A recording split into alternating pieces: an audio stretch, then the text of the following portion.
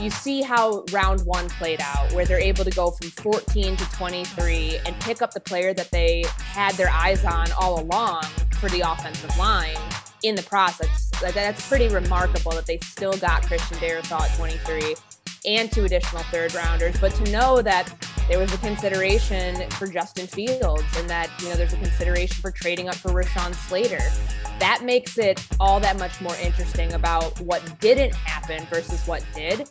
But I think the Vikings walked away with a really good haul. All right, welcome to Vikings Vantage presented by Pepsi. My name is Gabe Henderson from the Vikings Entertainment Network alongside Chris Corso and our guest of the night who is long overdue for a Vikings Vantage appearance, Courtney Cronin from ESPN. Courtney, thank you for joining us. Finally, we got you on. Of course. No, I'm thrilled that I got a chance to be with you guys. And I know a lot's happened in the last couple months. I don't remember the last time I was on, but the fact now is we have so much to talk about. OTAs are going to happen and we're going to be out there to see it. It just kind of feels like you can very truly see the light at the end of the tunnel here. And before you know it, it's going to be training camp. Yeah. Like enjoy these next couple months because they go so quickly. And I know personally that I'm ready for a little bit of a break, but I'm excited already that training camp, we know that fans are going to be in attendance and they're gearing up for fans for the regular season. To know those things, I think helps you kind of prepare for the season and just kind of knowing what's ahead and being excited about it. Yeah. Like we were talking off camera, I mean, things are starting to trend upward. Hopefully it stays that way. But before they were trending upward, your Twitter name was Courtney R. Cronin. And we talked to you then, and then right before the draft, it was Courtney R. Draft Scout. And that's the Courtney that I want to talk to right now, the Courtney R. Draft Scout on Twitter, who was on top of everything when it came to Vikings draft content related. But your thoughts just on the draft and, your take on, what the Vikings did throughout, that entire long weekend. Yeah, it's always a long weekend, and I love the lead up to the draft. That's kind of where, the Draft Scout thing is an inside joke between myself and Matthew Collar from Purple Insider. It's something we created, kind of this bit when we were doing radio together a few years ago. It's stuck. People love it. People come for those episodes just to hear us, mess around and talk about long snappers and oily hips and who's a glass eater and, the typical scouting terms that, you can't take yourself too seriously in those things. So yes, of course, it's serious draft coverage. We're talking about potential prospects and why they fit and all of that, but there's a lot of fun that's associated with it because sometimes draft Twitter can get completely overwhelming and you have experts out there who claim to know everything about prospects that they've watched a bunch of YouTube cut-ups on. So we try to have some fun with that. But the lead up time in the draft this year, when you saw back in that last weekend of March or that last Friday of March or the second to last Friday when the Dolphins, the Eagles and the 49ers changed the draft order and you're seeing all these trades happen and that quarterbacks are being sought after, that to me, and even dating back before that when there was the Stafford and Goff trade, so much happened this offseason where picks were being swapped well ahead of draft week, which I thought was really interesting and made the draft super intriguing, just knowing how good this quarterback class was. So come Thursday, when, of course, the A-bomb was dropped from, Aaron Rodgers, that made it even more wild. And I put something out on Twitter that if the Vikings, Bears, and Lions could get Aaron Rodgers out of the division by weekend's end, that everybody would get an A grade. But obviously that hasn't happened yet. But so much was happening. And I think that the lead up time for the Vikings was pretty quiet. And then, you see how round one played out, where they're able to go from 14 to 23 and pick up the player that they had their eyes on all along for the offensive line in the process. That's pretty remarkable that they still got Christian Darrisaw at 23 and 2 additional third rounders. But to know that there was a consideration for Justin Fields and that, there's a consideration for trading up for Rashawn Slater, that makes it all that much more interesting about what didn't happen versus what did. But I think the Vikings walked away with a really good haul. And it's May 20th when we're recording this. And the fact is their offensive line, there's a lot of work that can still be done. It's May 20th.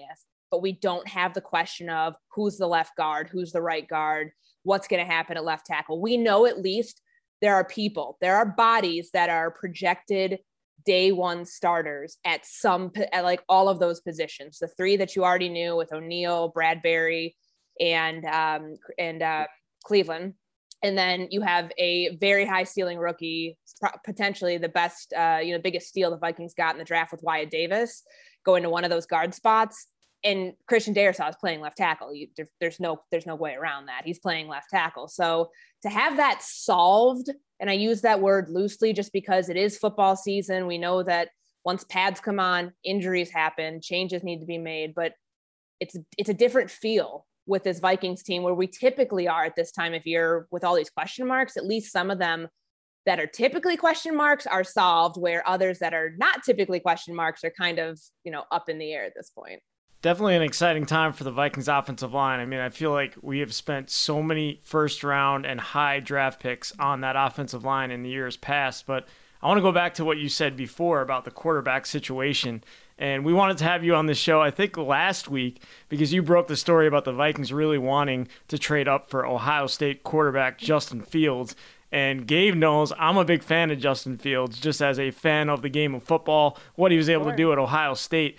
So could you break down what kind of the scenario was there for the Vikings and just explain to Vikings fans what they were thinking and what they ended up with in Kellen Mond later on in the third round? Yeah, so I think best way to explain is how that panned out. You look at a couple different places in the first round that changed the way that the board was falling. And it changed the way the offensive linemen, the top ones, were coming off the board. The fact that Cincinnati went with Ja'Marr Chase over Penei Sewell, who a lot of people thought he was going to take, and then he ends up going to Detroit. That changes things because, like, even though it's like, oh, it might be like 2 or 3 spots before the player you thought was going to be taken at 5 and then is taken by the Lions, that changes things because it keeps pushing everybody down the board. So they're looking at Rashawn Slater and thinking, okay, potentially we're going to trade up for him. They're making calls, but Justin Fields gets past Carolina at 8 and Denver at 9. When they pick Patrick Surtain, to me, my first thought is, okay, George Paton is getting Aaron Rodgers. We're just, I'm counting down the days until post June 1 when the cap, when it's cap implications and it's easier to do. So, I'm willing to go all in on that and say that Aaron Rodgers is playing for Denver next year, because why else don't you take a quarterback at that spot? Yeah, you did get Teddy about 2 days before that, but still, that's where I'm at. I don't want to hear anybody else say it's not going to happen, because I truly do think it will. But when that happens, you're like, if you're the Vikings, if you're Rick Spielman, you're saying we are 4 draft picks away from this guy potentially falling to us. If he's there,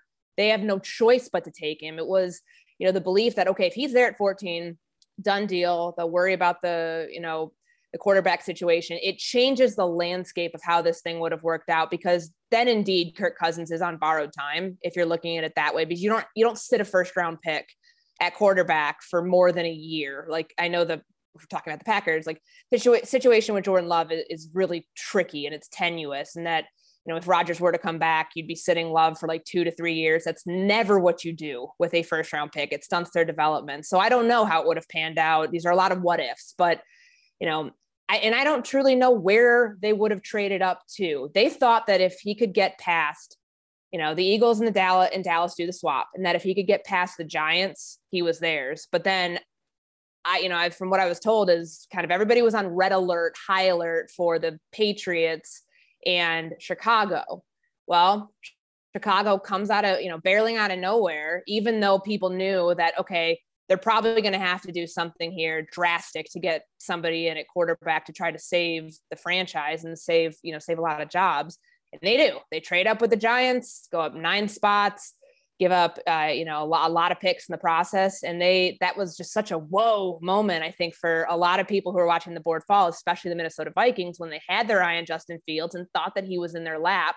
Again, I don't know how many spots they would have been willing to trade up for. I know the cost was too much, and that's why nothing ever got done. But they end up waiting until day 2. And I think it was a really wise strategy to get and I've been writing about this for a while, to get a quarterback on day 2. So it's not a 6th or 7th round project or a UDFA that truly has no chance at ever becoming your starter, Kellen Mond is not threatening Kirk Cousins for his job. That's not happening right now in 2021.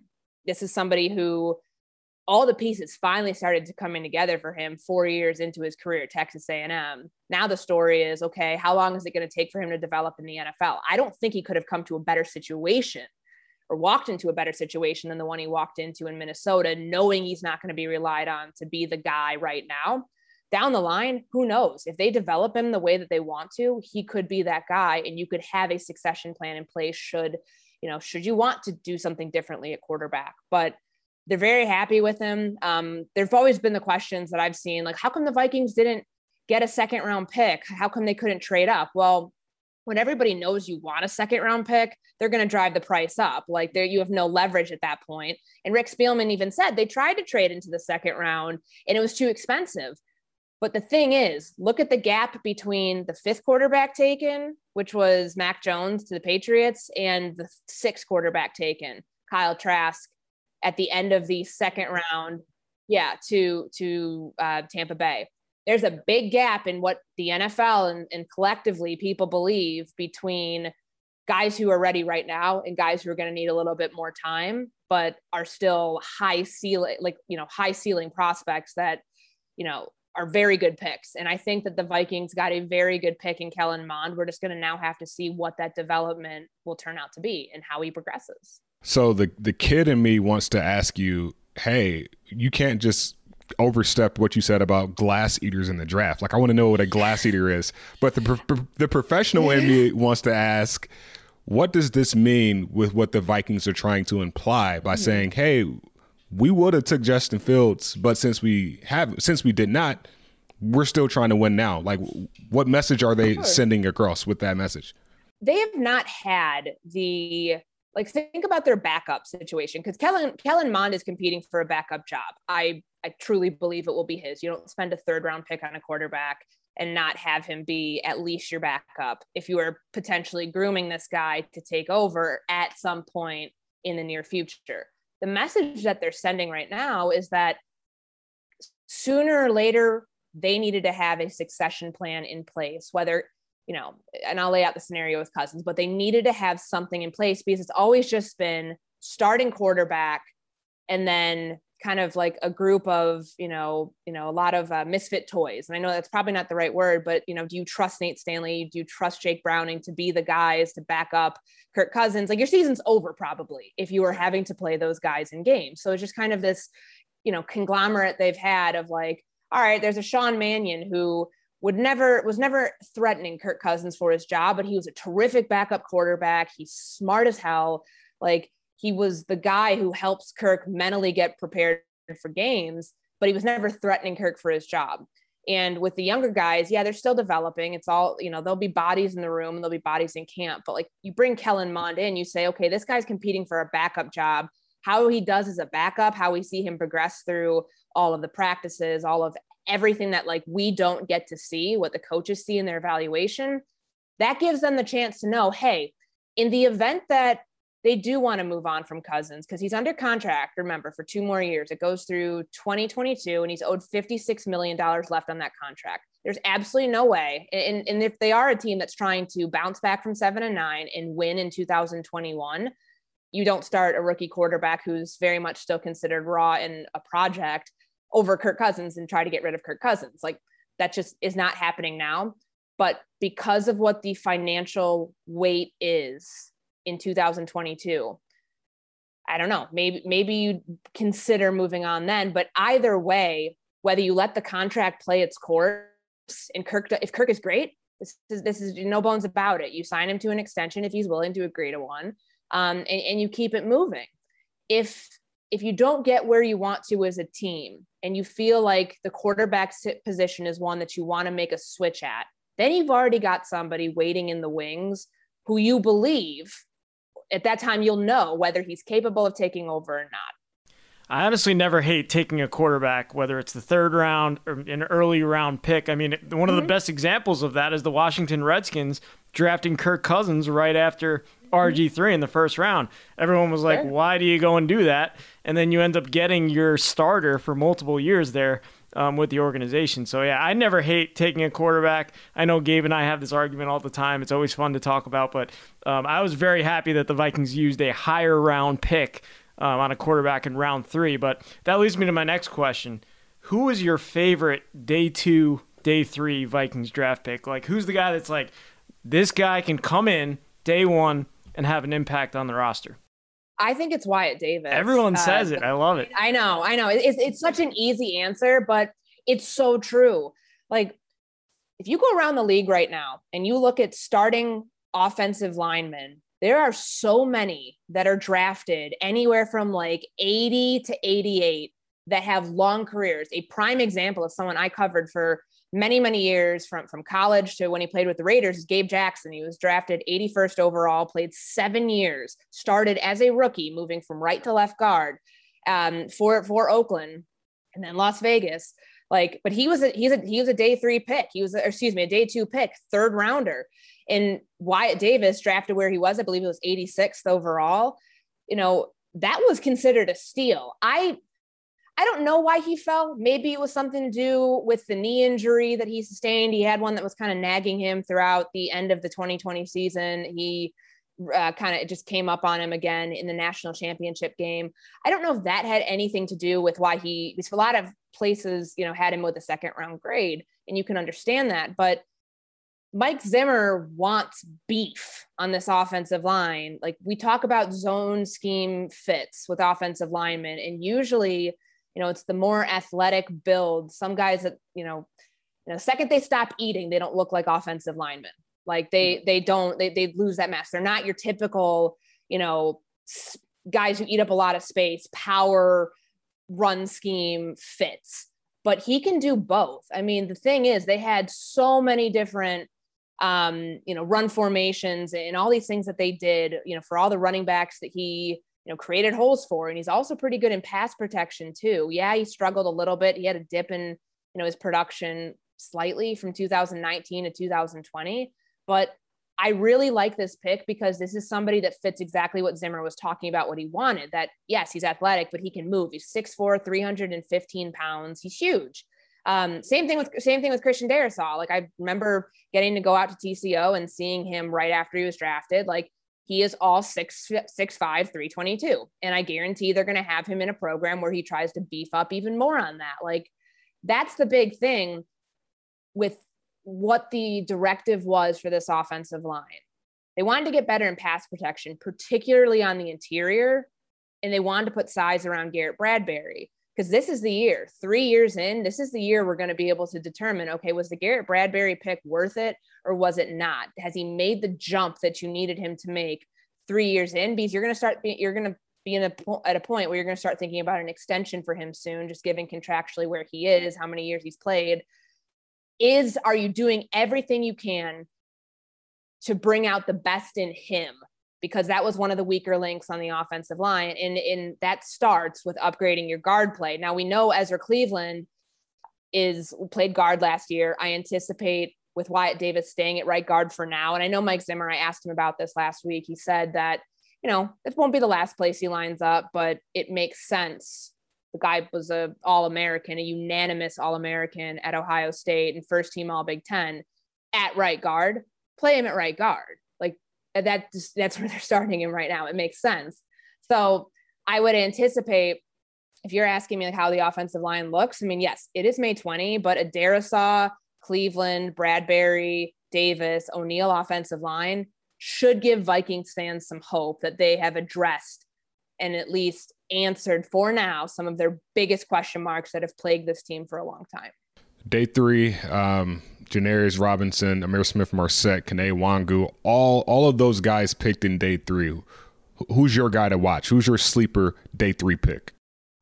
I really do like Kene Wangu. Okay. Like, I think that, I mean, all the day 3 picks we know were special teams oriented, or at least most of them. Certainly there were some, some defensive linemen, Janarius Robinson. I'll be really curious to see how they handle that spot opposite Danielle Hunter, considering they have Patrick Jones and they have Janarius Robinson. But all the rest of them that like are really intriguing are special teams caliber guys. And, you know, with Kene, is he going to be a kickoff returner like he was in college? Or are they going to try to get him to field punts? Like, you know, Ryan Ficken has his work cut out for him in his first year as like, you know, he's been doing special teams forever, but like as a special teams coach, I mean, a lot of eyes are going to be on that unit because you have kick returner, punt returner, a kicker competition. You know, all that's stable right now is knowing that Britton Colquitt's back as your punter.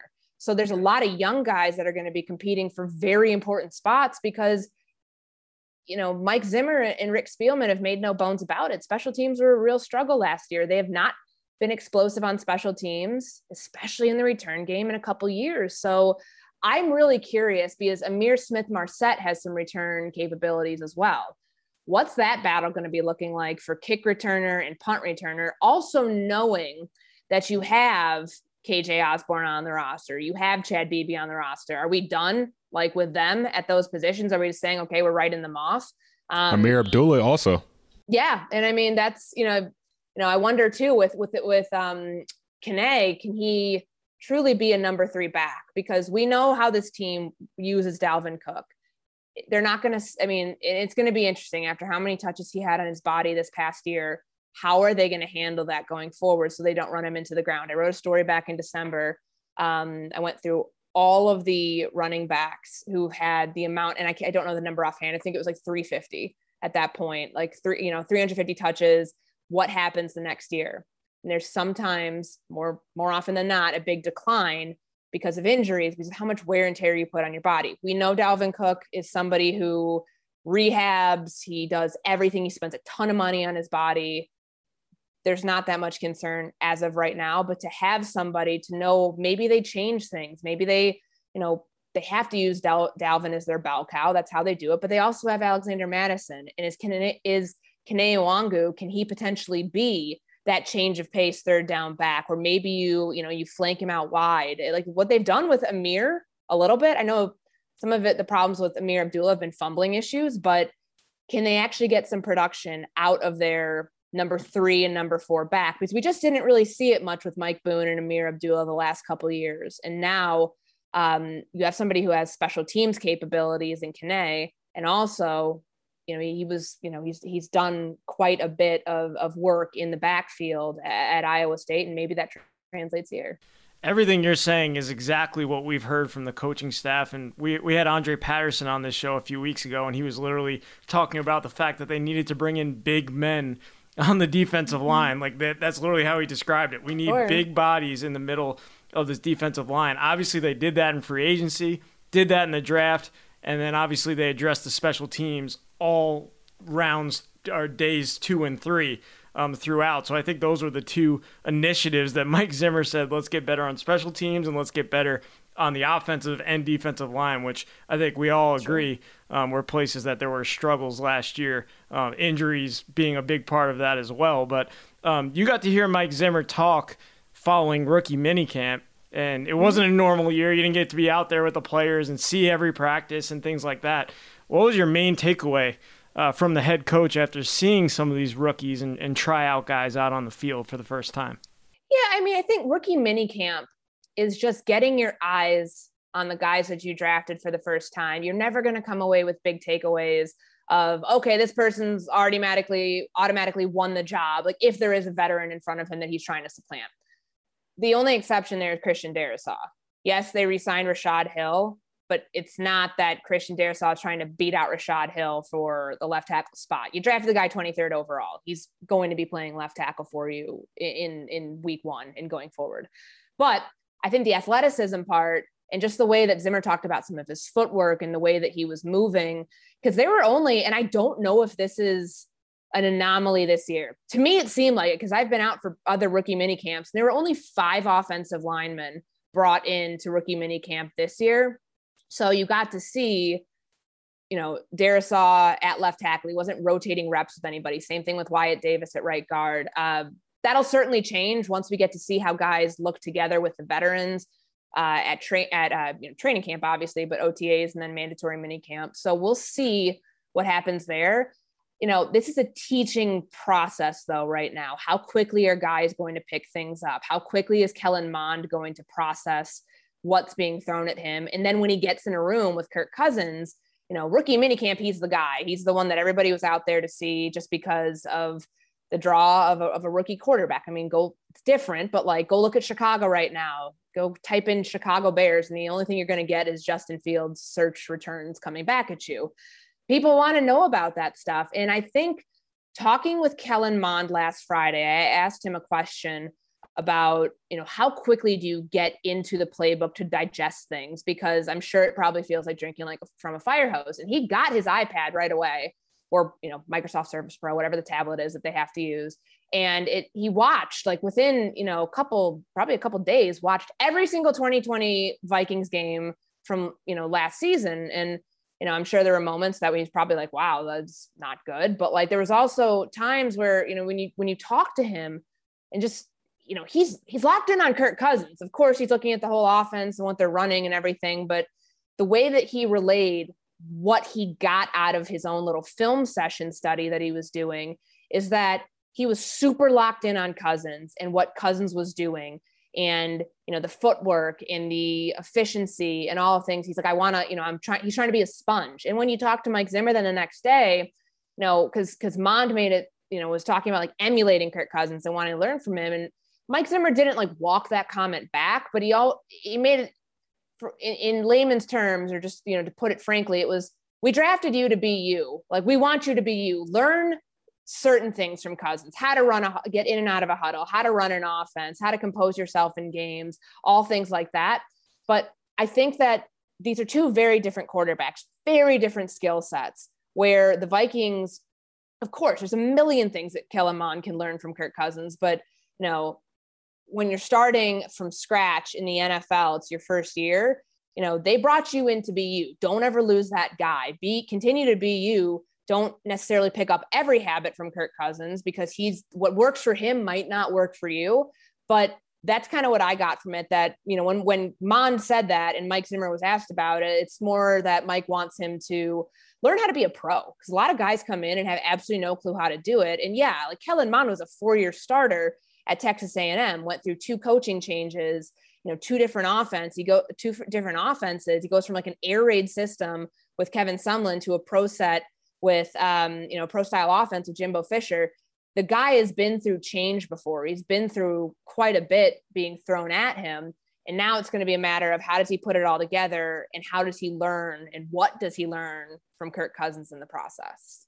Hey, what was the thing that you said about Mike Zimmer wants his offensive lineman to still be offensive lineman even after they eat? Well, you said that, right? No, so he said one of his big things was that it wasn't just that they want athletic bodies. Okay. They want size, because right. They're small. That's, and obviously to you and me and Chris, they're not small. Gabe, I know you were a defensive back, so what this is like when you stop eating like an athlete, you're going to lose that mass. But, they want guys who can be really athletic and move, but big dudes who can move, which I know is such a hard thing to find, because sometimes with these zone scheme fits, you get athletes who, look at Brian O'Neill from a couple of years ago. When he got in here, he wasn't that far removed from being a converted tight end turned tackle. That's a lot of times what you find with, a lot of college day 2, day 3 prospects coming out of college. Yeah, they may have played the offensive line position that they were drafted at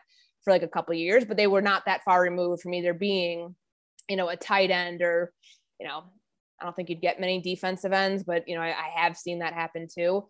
But to be able to do that and get somebody, guys in that have not only the ability to, get to the second level, get to the linebackers, that's great. But also to help in pass protection, you have to be able to sustain blocks and be big. So I get it. I mean, and I like that Zim said it up front, that particularly on the interior where that's been the weak spot for them for the last couple of years, that's what they were going after.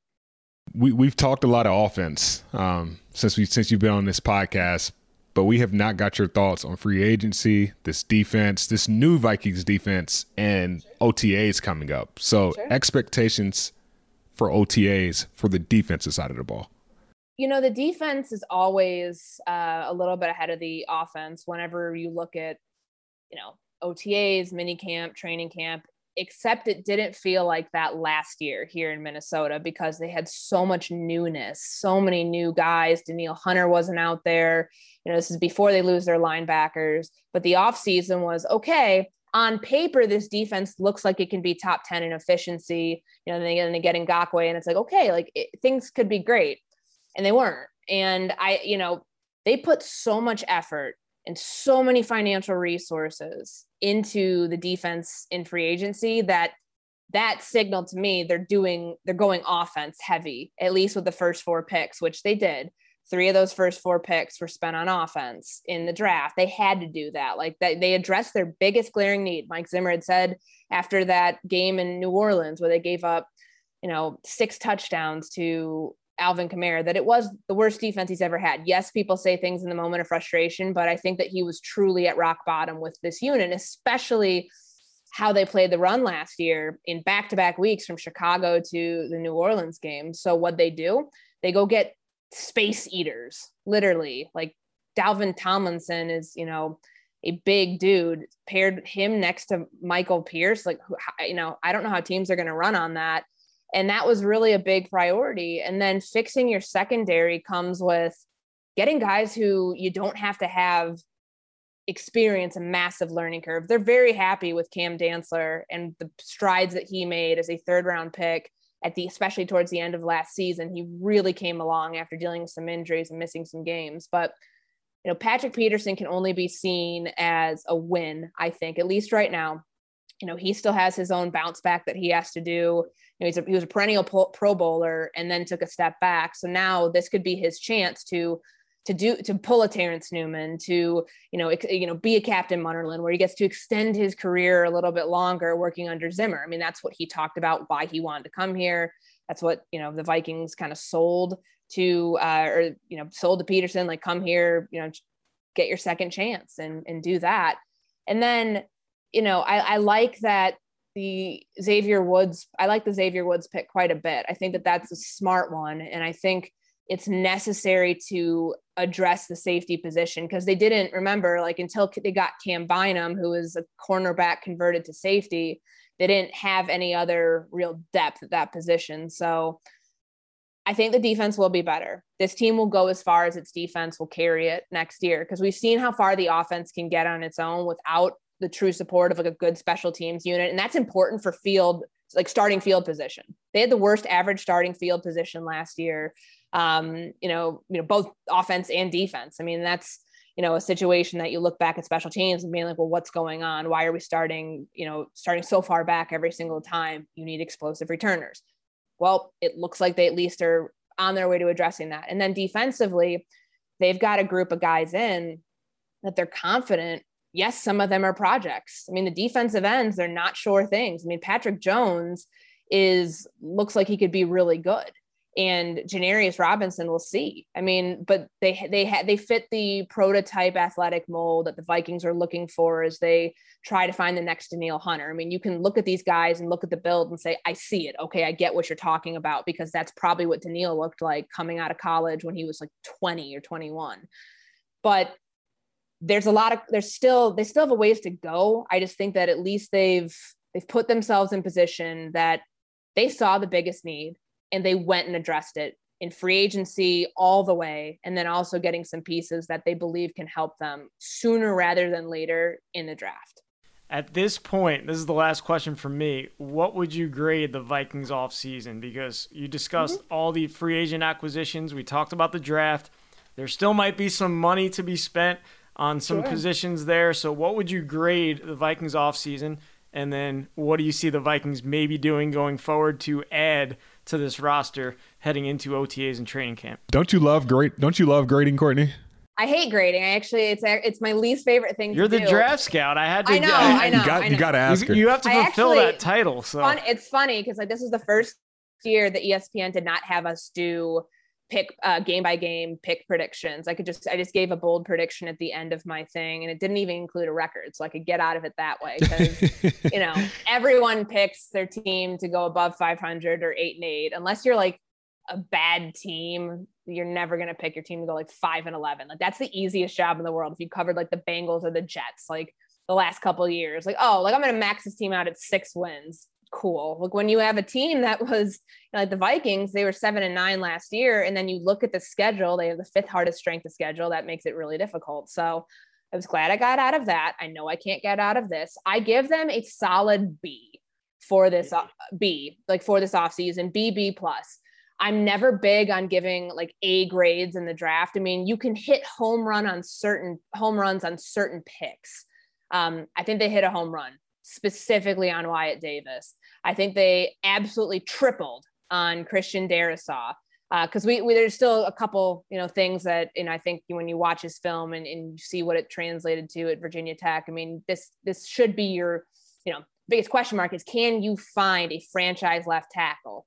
This team has not had a left tackle play for more than 4 seasons. The guy, be the franchise guy since Bryant McKinney, who played here for 9 years. And that was a very long time ago. So supposed to be Matt Khalil, but that just didn't happen. Yeah, exactly. So, I mean, I give them a solid B, just given the needs that they went after, especially in free agency. There were a couple things I thought, maybe getting a pass rusher, but the guys that they were going after, Trey Hendrickson, Carl Lawson, priced themselves out of what the Vikings could pay. And Minnesota truly told you with what it did, especially with that first signing in Dalvin Tomlinson, that it wants to be better against the run.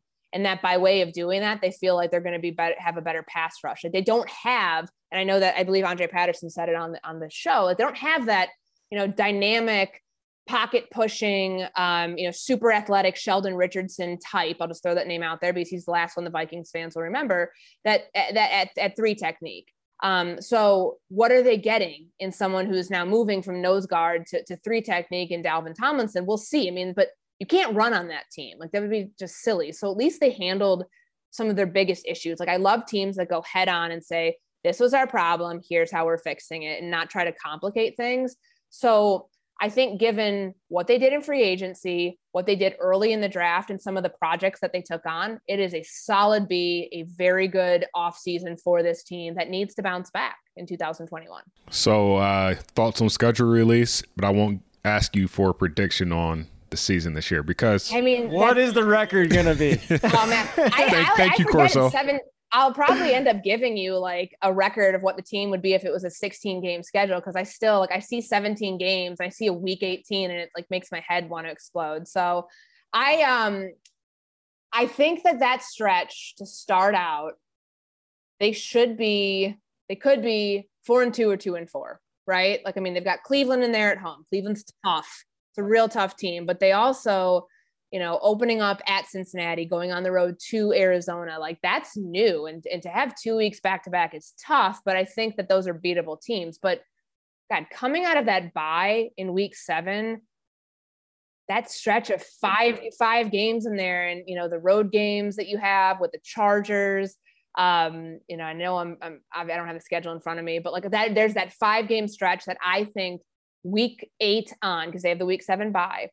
Those next 5-6 games will determine how the course of the season goes for them, because going into the bye, it's doable that they have a winning record at that point, but coming out with all those road games that they have, coupled with the fact that like, you're on the heels of like division play, it's going to be tough. And there's still so much unknown too, because we don't know what's happening in Green Bay.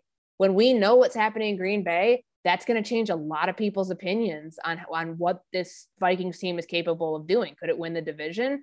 Because I don't know if you're going to let a lot of people, like, let's just say that like everything's stasis right now and Aaron Rodgers is staying in Green Bay. I don't know if you're going to have a lot of people who would not pick the Packers to win the NFC North, but if he's gone, it's wide open, and the Vikings do have a lot of talent, and they've retooled positions that they've needed to be able to contend for that title. So, if you want to check back with me post June 1, let's see if Aaron Rodgers is somewhere else, then I will be happy to give you my prediction then. But for now, I think my bold prediction that I had to write at the bottom of it was that they're going to win all of their road games in the division, at Detroit, at Chicago, at Green Bay, which they did last year. So like not that bold, but that they'll get back in the playoffs after what happened last season. I didn't say what it would take for them to get back in the playoffs. They could be, I mean, given this new format, you don't have to be 10-8 necessarily to get in. Could you be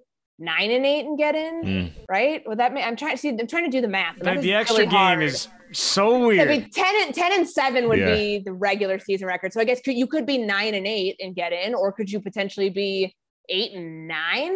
Like, I don't know, but I did predict that they would get back to the playoffs this season, though, in the wild card round. Every other year it happens. That's true if you're going off history. To your point, Courtney, after the bye week, Cowboys at Ravens, at Chargers, Green Bay, at 49ers. Fast forward a week, Steelers, Bears, Rams, and Packers again. And that Steelers game's on a short week because they have Thursday Night Football. That's going to be brutal. But, like, I mean, God, the fact that they drew the AFC North this year. Tough luck. Not good. I mean, that's arguably the toughest division, I think, in the NFL. For sure. Well, before we get there, organized team activities are first. So we get a really good look to what this Minnesota Vikings team will be this year. Thankfully, we'll be able to see them in person. And thankfully, Corso and I will be able to see you in person at organized team activities. So crossing our fingers, things are continuing to trend upward. Guys, wear your masks, stay safe. And in the meantime, we'll see you at US Bank Stadium. Thank you, Courtney. Thanks.